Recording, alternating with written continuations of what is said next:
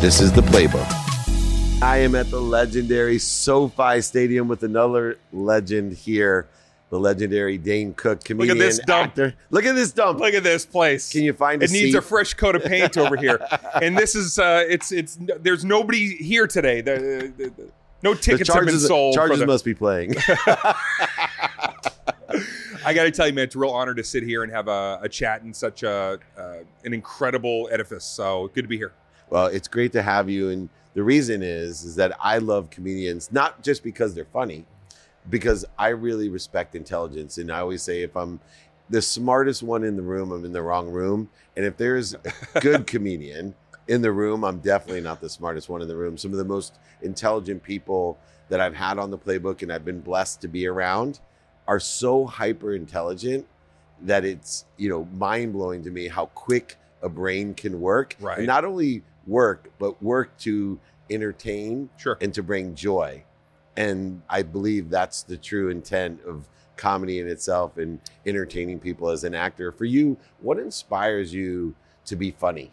Wow, man. It's just to in tandem with what you said, being a stand-up comic, it takes a lot of years to get past the initial, nervousness, whether it's stage fright, whether it's, are my ideas good enough? Most of the time, no. But once you can crack the code and you kind of know your persona, know that character, then it is quite an incredible experience to tap into everything, whether it's your vulnerability, being introspective, being absurd, being irreverent, and to be able to have all those things working in real time, off the cuff, oftentimes, you try to be formulaic. Somebody's going to yell something, somebody's going to drop something. And the next thing you know, it's everything is happening, in the absolute present. You have to pull upon all those things that you've practiced and rehearsed for years and years. The reason I wanted to get into stand-up comedy, well, it's kind of a twofold. Initially, it was a great escape from hardship. I grew up in a family that was unfortunately encumbered with alcoholism, and my mother and I had the ability, even on the worst capsizing moments, to find a way to laugh through things that if I were to quote some of the things that we said during some of those dire situations, you'd probably say, oh man, that it seems like that's kind of a dark corner that you don't want to linger in too long. But if you find yourself holding on to humor, I think that you can shed light on any of those corners. So part of it was for my own existence and for my own well-being. And then the realization that I could offer that to others. Comedy can be an escape for other people. If I'm enjoying it and I'm using my platform as a way to entertain, it could also be maybe pulling somebody out of a dark moment that they're encumbered in. One of the things that I've been accused of, I come from a family of 6 and also a lot of trauma. Where do you fit? Middle high. Oh boy. Okay. Yeah. So until my 50s, I would continually use humor in mostly tenuous situations to help either ease my pain or ease other pain. Right. Have you found that to be a personal habit of yours to still use humor in difficult situations to ease pain for yourself? Oh, it's almost like a life cheat code of getting away from turmoil. If you can find a way to add laughter, humor, just one tiny chortle sometimes can break you out of a mentality that can diminish your positivity. I mentor a lot of young artists, comics, but even beyond. And the one thing that, I try to stay out of their way and let the integrity of the act grow organically. But what I really try to impart is you have to wake up every day, start with those affirmations. If you can find a little way to laugh something off or start that morning with laughter, with humor, you'll find that wave you can ride throughout what might be a tricky or stressful day. Comedy has a way to be a wonderful adhesive to keep things together when times are a little tough. One of the insights that I've gotten from being around so many great comedians is that, the mind does move fast. Sure. And you have an inner... Sometimes too fast. Right. And you have this inner voice. And I've classified comedians with 3 types of listening characteristics. One would be the interrupter, because your mind moves so fast and it's funny too, right? And you'll just interrupt someone and have that quick darted statement. Sure, that quick quips, quick jabs. They're great. And it becomes difficult for you, whether you're a comedian or not, if you have this type of brain, to stay quiet for a second, which results in the second characteristic, what I call the waiter, right? Your mind's so fast And so you're really not listening to the other person. You're just waiting to tell them all the fast stuff that you've thought of Right. and be able to do it. And then it takes a real challenged comedian or quick thinker, as I call it, to really be an impactful listener. And sometimes I find that the comedians that have evolved to be able to actually slow down the quickness Right. and grab what someone else is saying and then Sure. use the quickness. Well, the game does slow down as years go by, and that's what you want in anything you're participatory in. You want it to feel like you're in real time. I think to add to that list is also the abandoner, which is the realization that I may have something funny to say, listening to see if it's the proper moment to inject it, and then when you realize sometimes that moment is either past or this is not the moment for that piece of humor, you quickly that goes overboard. So you do have to be always available to listen, even when you're editing on the fly and wanting to retort. And it's interesting because we're a little bit older, and so we probably grew up with the same heroes as comedians, Sure. which would not be socially acceptable today. A lot of them are Just like Right, most right. musicians, right? I don't know how Snoop Dogg has avoided, his past. I can listen to some of his songs now. I'm like, God, it's amazing this guy hasn't been canceled, but I'm glad he hasn't because I love Right. him. But luckily youthful naivete is always yeah, an uptick for Right. getting I've away learned- with some of the things, sins of our youth. I've learned my lessons, right? But comedians, I think, have it the hardest of anyone. And I think it's one of the tragedies of the cancel culture that, Right. let's say, when you have a guy like Seinfeld who doesn't want to, entertain at colleges because he's afraid, Right. of a flashback.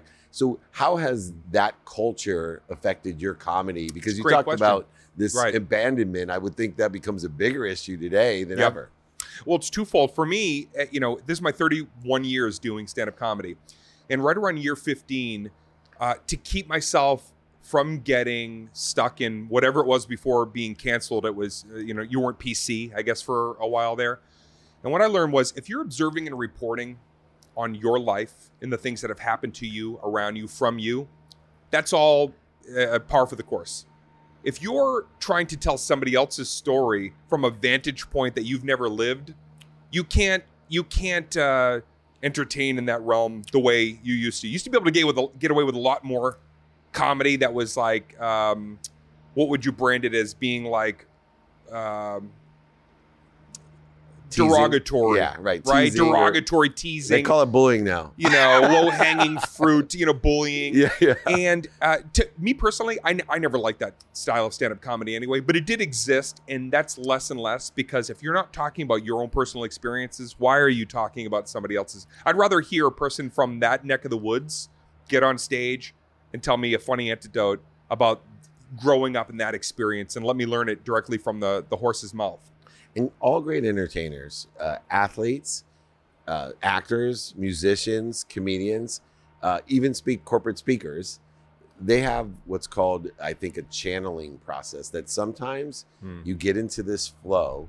And if somebody asked you to repeat your performance, it would be a complete impossibility. Right. Because it came through you. It would be a dud. Yeah, right, exactly. Yeah, you're trying to reenact something that Can was so comedians get in organic. that? Can comedians get a flow like that? Well, you know what you want to try to do as a comic, and if you watch comedy a lot, you'll see that there is a formula because you're working on a routine, right? If I came to you and said, I want to tell a story about my pick six on Tom Brady, true story, by the way, if you want to ask me about it. I had a pick six on Tom Brady in a charity event years ago. But if you said, cultivate that into material, I'd have to probably spend about 6 months to a year in clubs, working on the nuances, working on he said, I said, what's a funny ending? What's a better way to...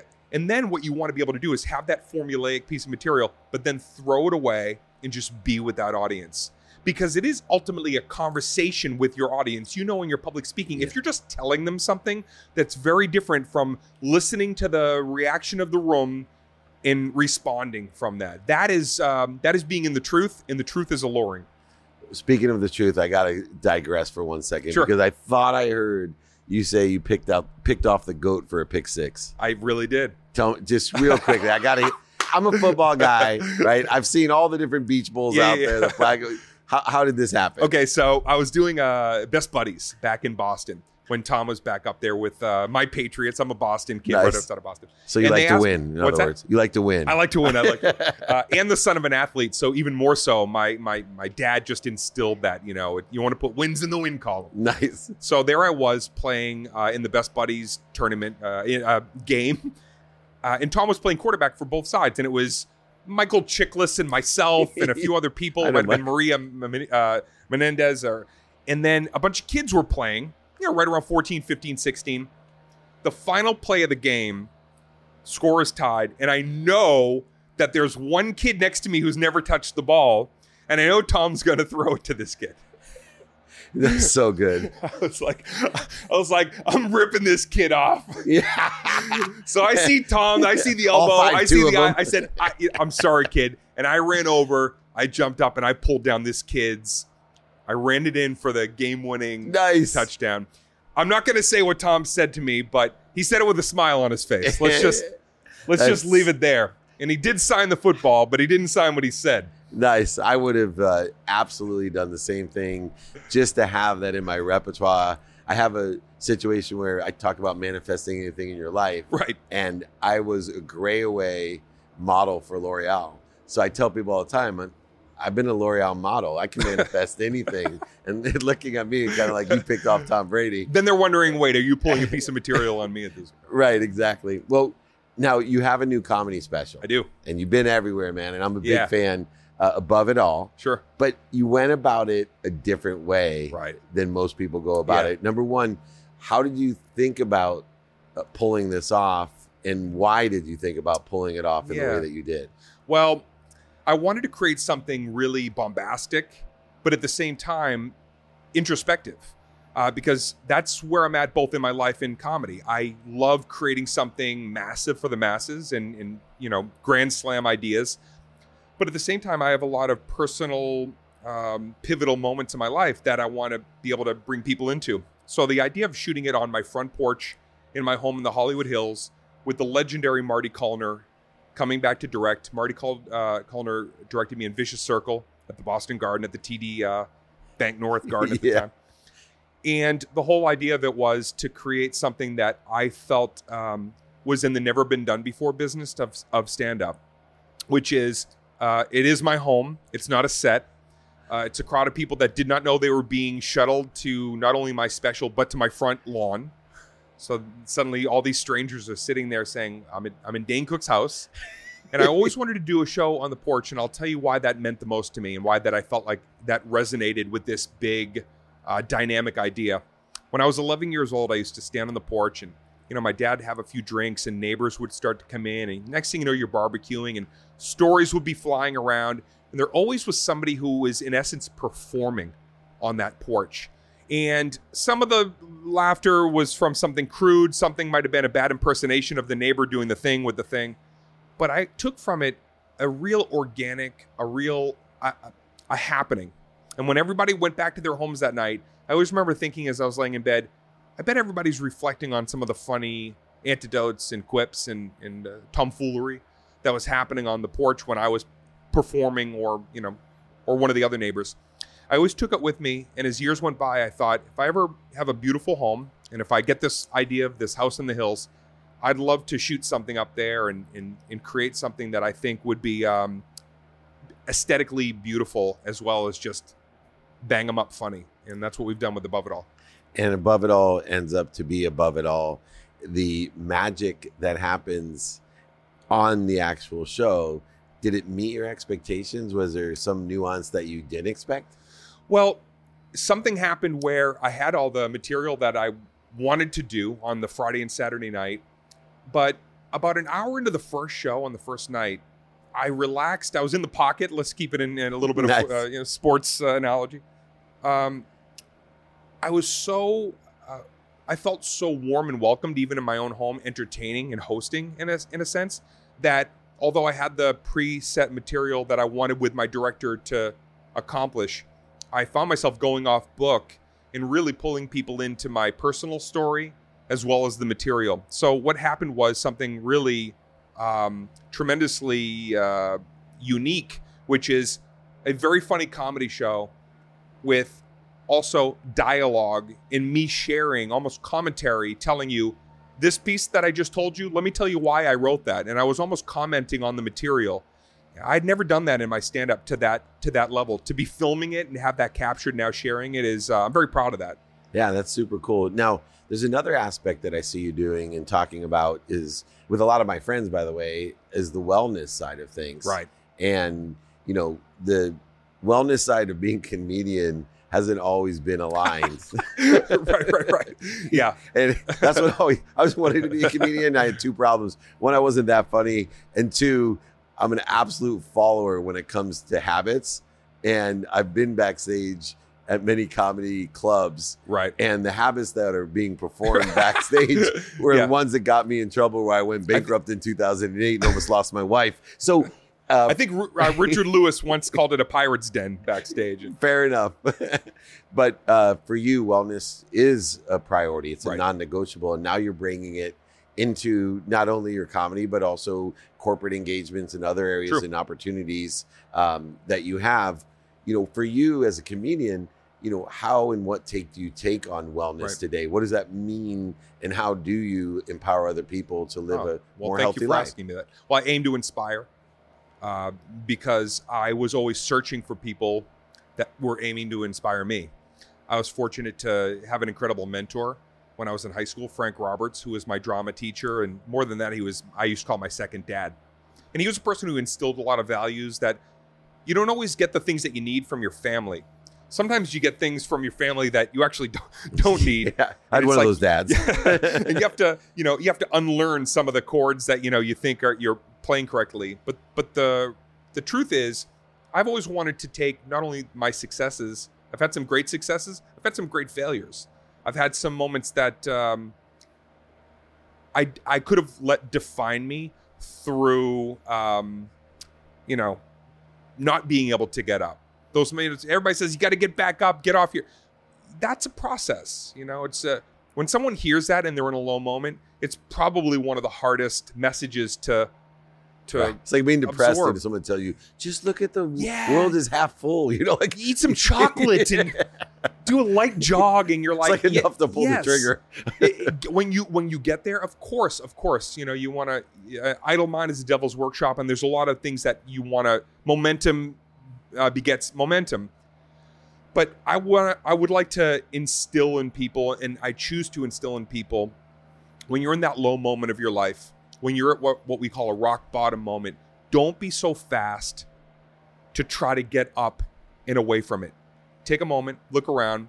There's a lot of data in failure.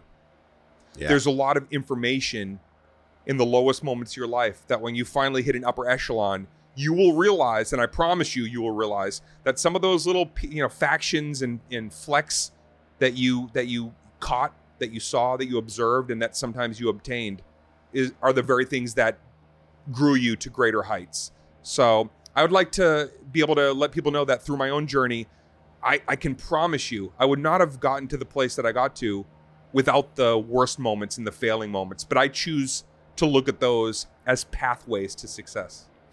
Last question. I love to see and participate in perception. And it's an interesting thing that I've learned, like David Tyree, tell me what that catch was like through your eyes. Yes. Right. And one of the things that you've done in your life is on my bucket list. I don't know. Hopefully someday I can manifest this like I did the L'Oreal model thing, or you picking off Tom Brady. But you've hosted SNL twice. Yes. And I think you turned down auditions when Adam Sandler left, true. Right? And you didn't audition. Yeah. Didn't even turn them down. Was not prepared to even audition. Didn't have the guts yet to get in there. Yeah. That's amazing. And yet now you've hosted it twice and you did exceptionally. But I would love for you to share the participation in that perception. What was that like the first time you did it through your eyes? Like, give us a little bit of a story around that. Yeah, I can tell you, it's actually a quick story, but to me, it's such a gut punch. Even reliving it and thinking about it. I was in 8th grade when I would watch Martin Short do characters like Ed Grimley and Jackie Robbins Jr., $100,000 jackpot wad, and the Billy Crystals and the Dana Carveys. I just love that world. But in particular, on this one night I was watching, and Martin Short was really having just a highlight reel moment of his appearances on the show. And I remember when the show opened, they showed the door that the host would come through, and the band is playing. And I turned to my mom and I said, I would like to come through that door someday. I would like to know what's behind that door. Because what I interpreted is behind that door is a lot of fun. A lot of happy comedians the Pirates that are. Den, come on. I didn't know about any. I didn't know that it was You're 8. just like any other business, and it could be competitive and cutthroat. But at that time, I was alluring. It was like just a glamorous idea of. So there I was standing backstage the first night I was hosting, and I'm back there. I'm behind the door, and I'm looking through the beveled glass, and I can hear the band playing. Don Pardo was still the actual voice of SNL. Nice. And I had a moment where I thought to myself, after all these years wondering what's behind that door, I'm behind that door. I put myself behind that door. I believe the overused term is manifesting, but I really believe that I willed this. Yeah. Because I put in the work, I put in the time, effort, energy. I had a constitution that I stuck to, and you have to have a mission statement, and I followed through on that mission statement. And where did that put me? It put me to the very place that I dreamed about seeing someday. And I believe any of us can put ourselves in those places. It was a blast hosting Saturday Night Live. Now, you are obviously at that point a seasoned actor and comedian. Nervous? At that point? Yeah. Oh man, my heart was racing. I was like a hummingbird back there. I remember looking at the one producer who was with me, and she had the headset on, and she was counting down when I was to go through. So without yelling in the mic, you're me, and she was like this. Okay, and the band's playing, and she's like, okay, 10 seconds. Okay, and I can hear Don Pardo. It's Saturday Night Live, and he's going, and he's doing, and the band, dun, dun, dun, dun, and then she's like, 4 seconds. And then she looks at me and she goes, you're going to be great. And I believed her. And I was like, I am. Like, I answered her. Like, it was exactly what I needed. And then finally that door opens, and everything that you learn at the same time, 2 things happen. The mechanics click into place, and you forget everything. And you just know that you're going to be okay because you've put in the 10,000 hours. Absolutely. And I will tell you that I had Tom Brady on the show, and I asked him, and he talked when about he was the pick most six. nervous, and he said He brought it up, of course. He wanted me to sign the ball. Yes. When Dane Cook picked me off for a game-winning touchdown against a 6-year-old who was 4'1", it was the worst time. And his coach said, wasn't 6, he was 14. Sorry. He needed to learn that life isn't always easy. And Belichick said, don't worry, Tom. Why are we yelling? Now we're going to play it on the scoreboard. No, all right, yeah. I tried to get that footage, by the way, and nobody would let me have that footage. It's because they hadn't invented iPhones yet. What the hell? That's an amazing moment. Not quite as amazing, though, as hosting SNL, let alone true. twice. Very true. Not as amazing as it is for me to have you here, Dane Cook, on the playbook. And I can't wait to see Above It All. Oh, man, I can't wait to see your documentary when that comes out. I can't wait to see what you do next, because you are inspiring people. You're bringing joy to the world. I couldn't give you a bigger compliment than that. Oh, man, it means a lot. Thank you for joining me. Dane Cook here with Dave Meltzer on Entrepreneurs, the Playbook. That's awesome. Oh, man. What a great... That was awesome, dude. That was really a lot of fun.